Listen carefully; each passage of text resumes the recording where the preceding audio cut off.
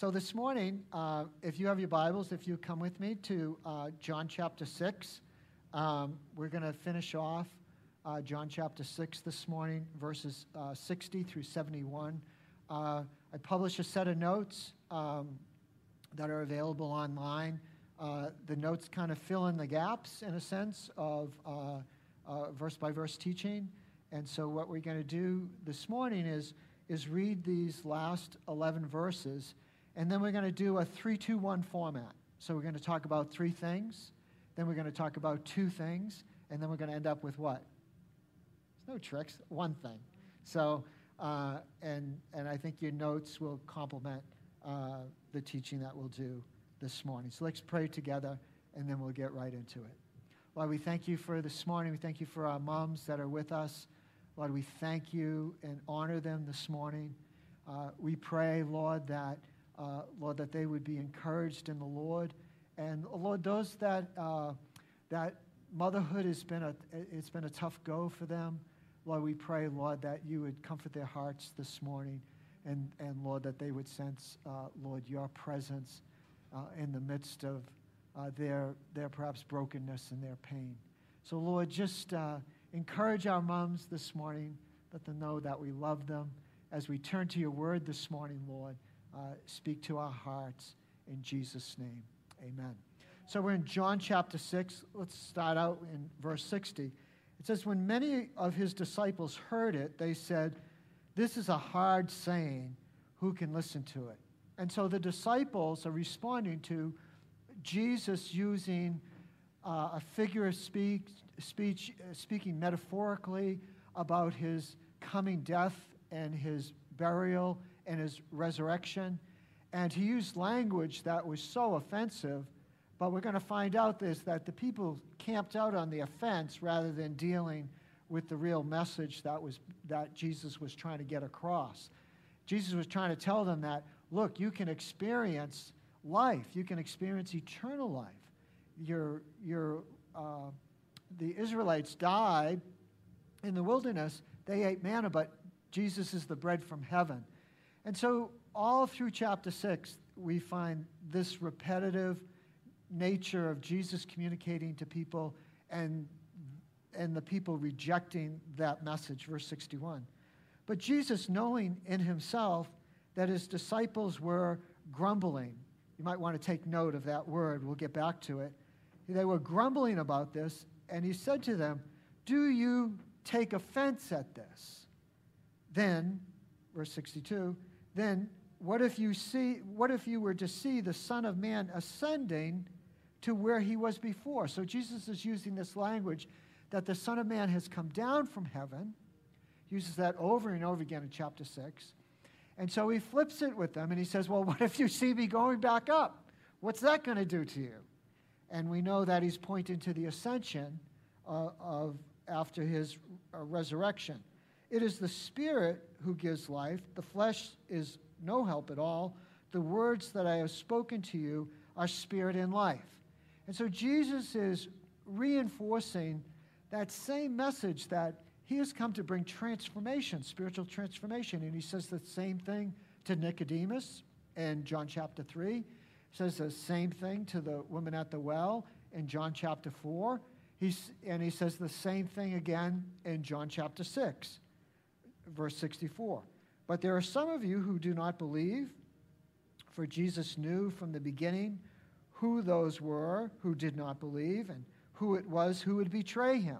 And we're going to look at verse 70 and 71, and we know that that person is Judas, verse 65. And he said, this is why I told you that no one can come to me unless it is granted him by the Father, because it's the Spirit that woos the heart of a person. It's the Holy Spirit that draws a person to that point where they exercise free will and they exercise faith in receiving Christ as their Lord and Savior. And verse 66, after this, many of his disciples turned back and no longer walked with him. So Jesus said to the 12, do you want to go away as well? Well, the construction of this sentence, to simply put it, the construction of the sentence in the Greek has an expectation a part of it that is kind of eludes us in English. And the expectation of the question is not a negative answer. The expectation for the reply is a positive example, which tells you the heart of God, that he desires no one to perish. He desires everyone to come to a saving knowledge. So he poses the question in 67. So Jesus said to the 12, do you want to go away as well? And then we see Simon Peter come on the scene. Simon has no filters. What he says is what's in his heart. You may know people like that. They're so valuable, they have a way of cutting through the muck. And Peter cuts through and demonstrates what a true disciple of Jesus looks like. We see that in 68. Simon Peter answered him, Lord, to whom shall we go? You have the words of eternal life. And he's using in the verb tense here. He's using the present tense. He says, we have believed. We have believed, Jesus. Well, like right now, and have come to know you that you are. He uses language that both reflects the Old Testament, but also reflects, in your notes, you'll see the text references, reflects the fulfillment of Jesus as Messiah. So he confesses both Old Testament language and New Testament confirmation. He confesses that Jesus is indeed the Son of God. He is indeed the Messiah. He is indeed the Savior of the world. And then we come to these two verses at the end, verse 70, verse 71. Jesus answered them, did I not choose you, the 12? And yet one of you is a devil, diabolos in the Greek, and Satan is in the Hebrew translation of diabolos.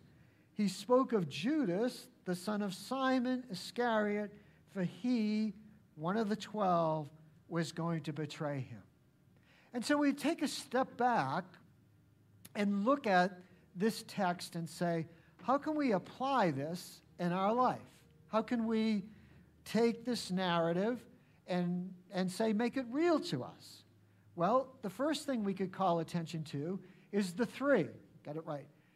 Is that there's three types of followers that we see in the text. There's three types of followers.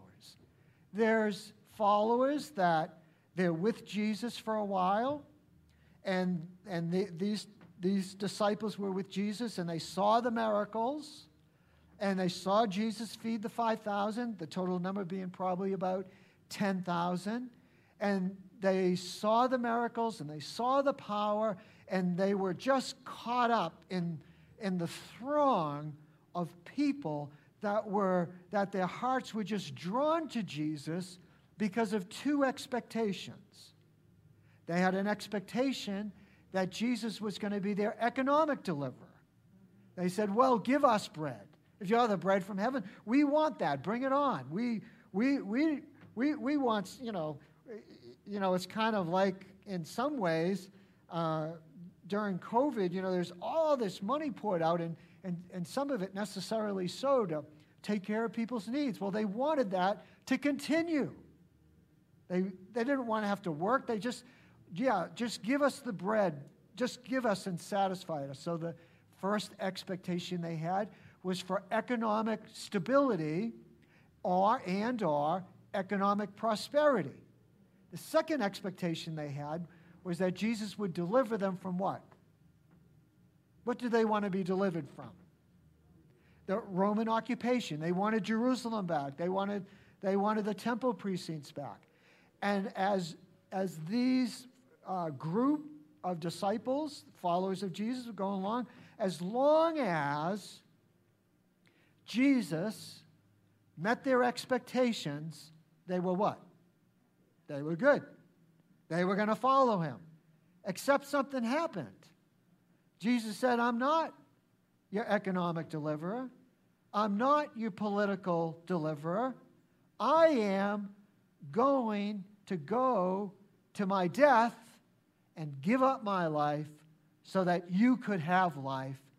The people in the wilderness died even after they ate manna, But if you eat this bread and drink this blood, using figurative language, if you do that, if you have faith and belief in me, you will not die. You will experience eternal life. Well, when they heard that, they hit the brakes. They said in verse 60, when many of his disciples heard that, they said, "Ooh, this is a hard saying, and we ain't going there." You know, that happens in church life, doesn't it? You know, we see it all the time. You know, people come in for a checkout. They're checking us out. You know, seeing who's not. No, they don't do that. But they come in and everything's cool for a while. Oh, yeah, we just love this community stuff. Yeah, we love these small groups. Yeah, we're cool. We like all the love. Oh, man, I like that pastor. He's Irish, but he's okay. You know, he talks about the love of God. And, oh, that guy up there, that handsome one here. You know, some people think he's 18, but he's really not. He's just good-looking and young-looking. Yeah, we like that music. Then you get to somewhere along the way, get to talking about John 14:6. Jesus said, "I am the way, the truth, and the life, and no man comes to the Father except through a personal relationship with Jesus Christ." Ooh, baby! Step on those brakes. What is this? See you later, guy. That as long as Jesus met their expectations, he was good. But the trouble with Jesus is that he wants to change your heart. He wants to change your life. Trouble with the Holy Spirit is that he has an agenda. And that agenda is to make you and transform you into Christ-likeness. So the first group of disciples, they were cool as long as Jesus met their expectations. And when he stopped doing that, they were out of there.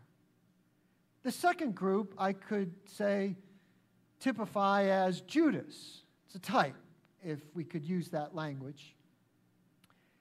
And Judas had everything going for him, didn't he? He hung out with Jesus, ate with Jesus.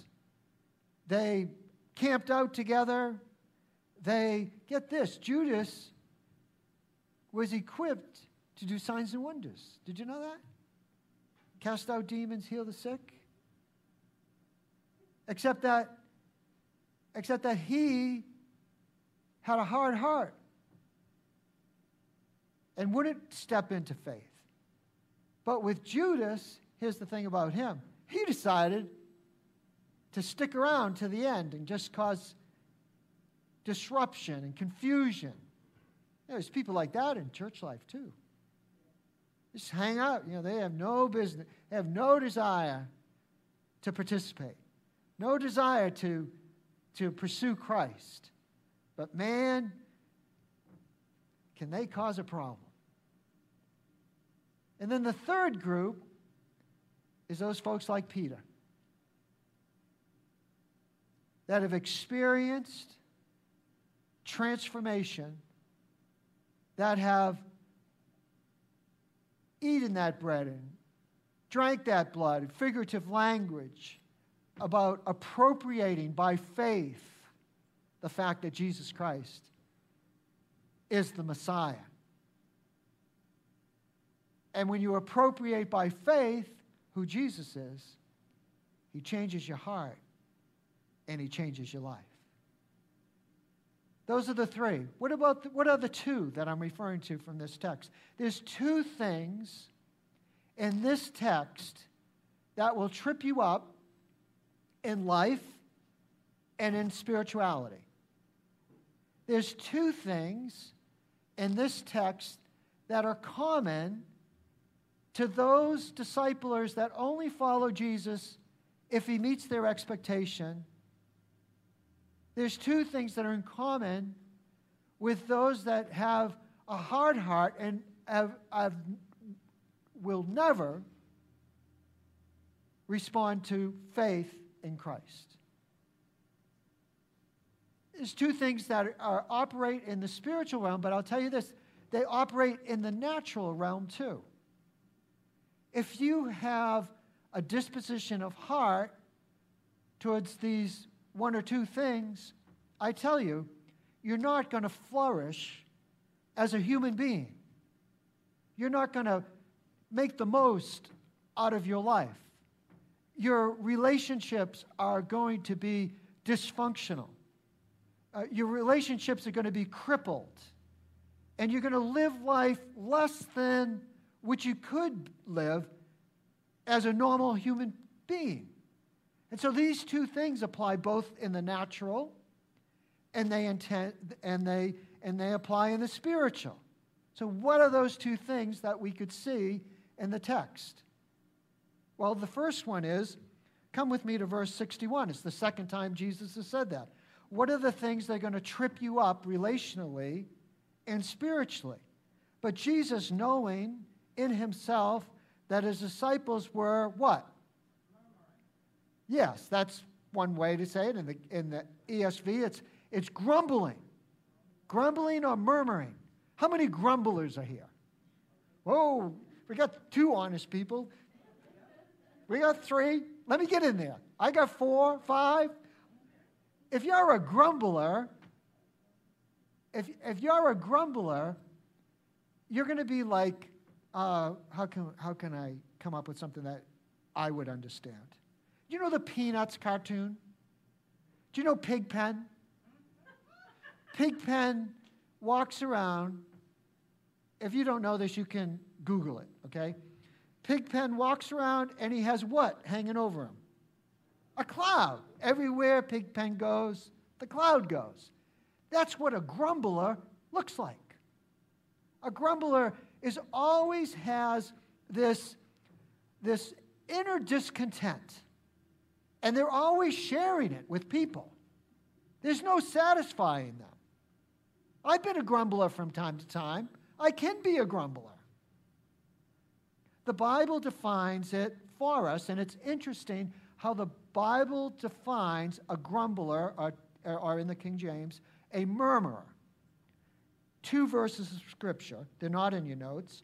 Numbers 11:4 and Psalm 106:14. Both these texts, Numbers 11:4 and Psalm 106:14, point to the same situation that Jesus is referring to in John chapter 6. They point to the children of Israel wandering in the wilderness and are associated with manna. Same as in John chapter 6. Grumbling and murmuring. And these two texts, Numbers 11:4 and Psalm 106:14, give us the definition of what a grumbler or a murmurer is. It says this: they had a strong or a wanton craving. In other words, they were discontent. What did they have a strong craving for? Meat. Yes, meat. Get this. God, for 40 years, now see if you'd want to sign up for this. God, for 40 years, says, you don't have to go to Market Basket to buy food. You don't have to go to Market Basket. You don't have to go to Shop and Rob. You don't have to go there and pay twice the price what you pay at Market Basket. You don't have to do that. You don't have to go to Star Market. You don't have to go to Costco. I am going to send you what you need to eat.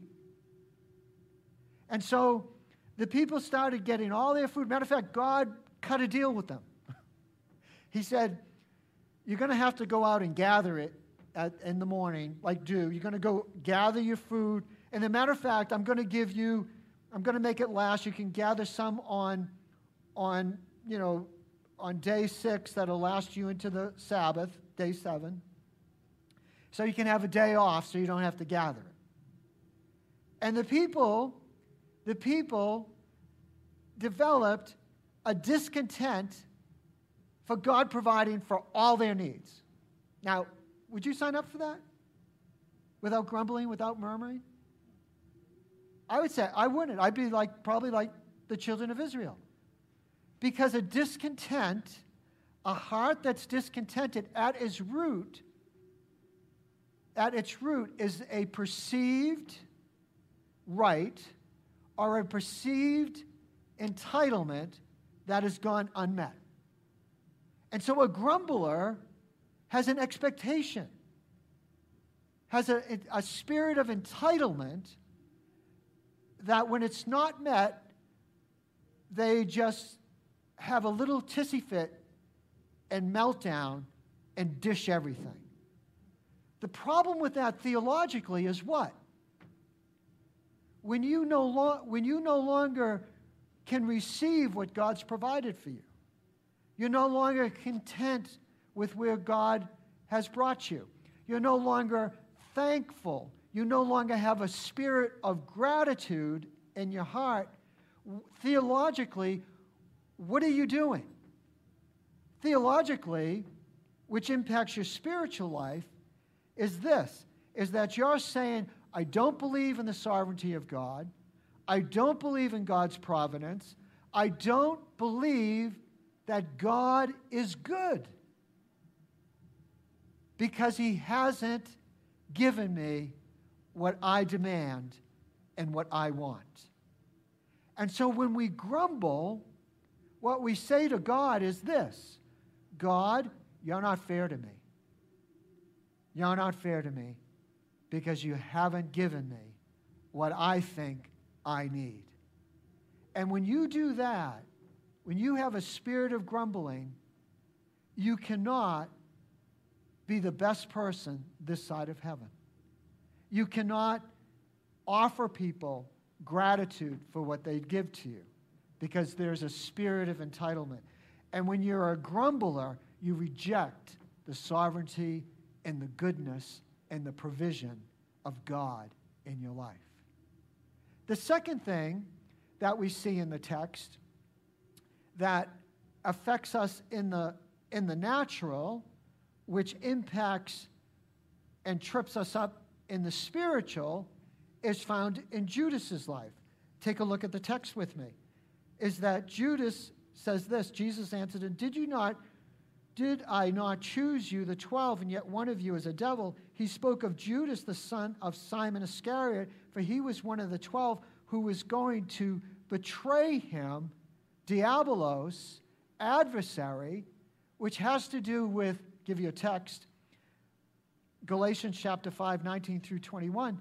The thing that tripped Judas up was selfish ambition and being conceited or having a narcissistic personality. See, Judas had everything going for him. Hanging out with Jesus. Matter of fact, they gave him the money bag. And yet, within his heart of hearts, he wasn't satisfied and he was self-centered.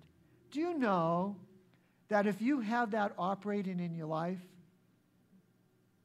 you will push away the perfect person for you to marry? If you have a narcissistic personality, you will push away people that would want to come and love on you and care for you.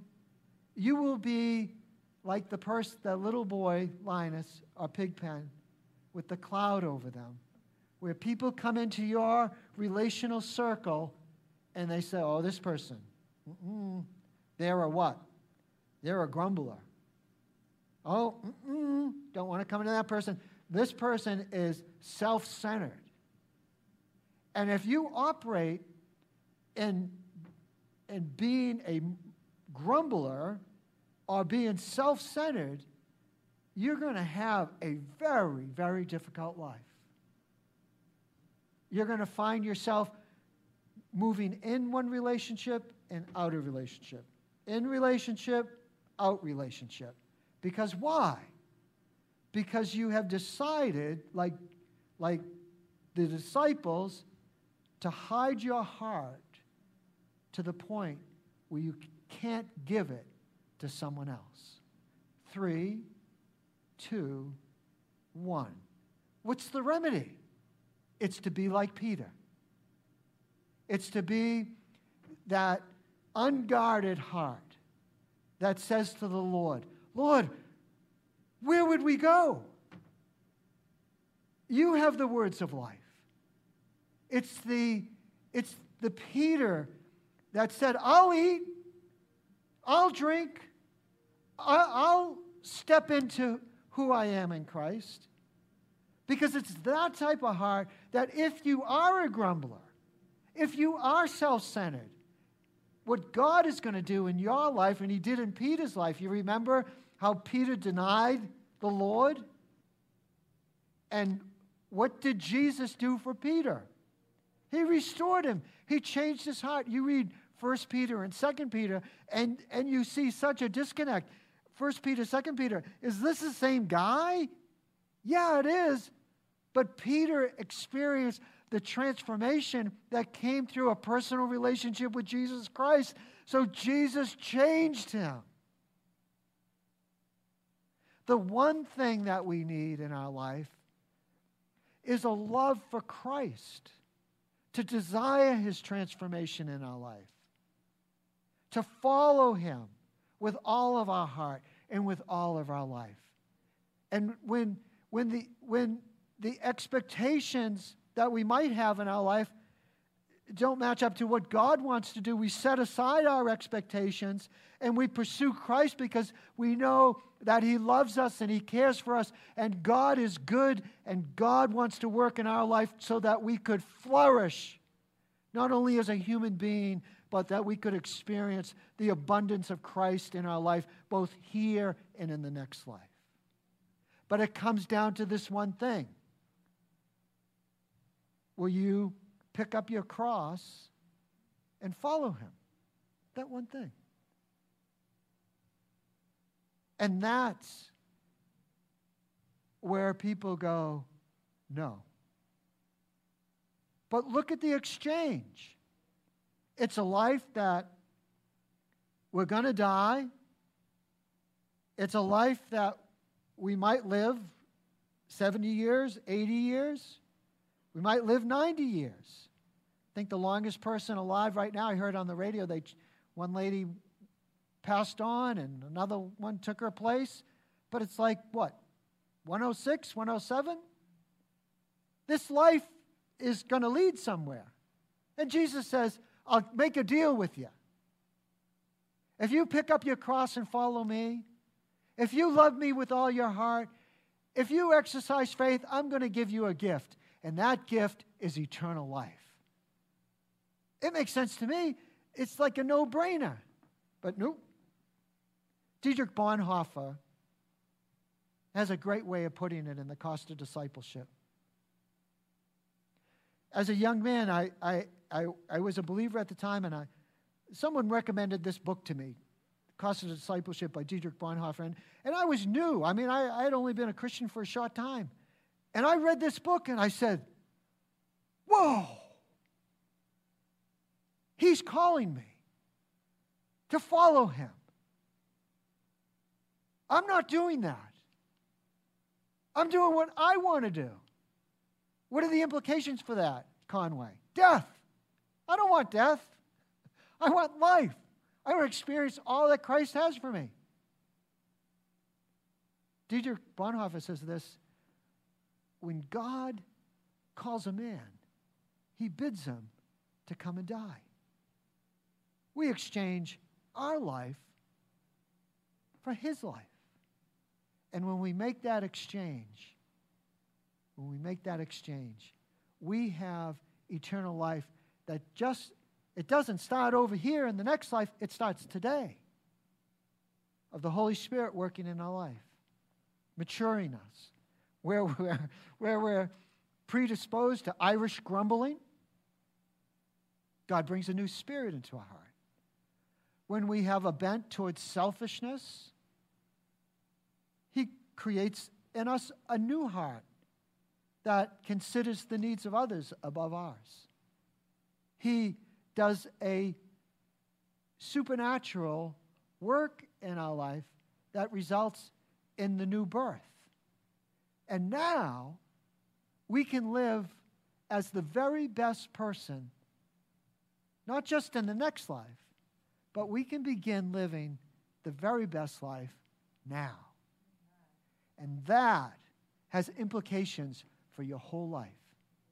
Has implications of who you'll marry, who you'll be in relationship with, who your friends will be.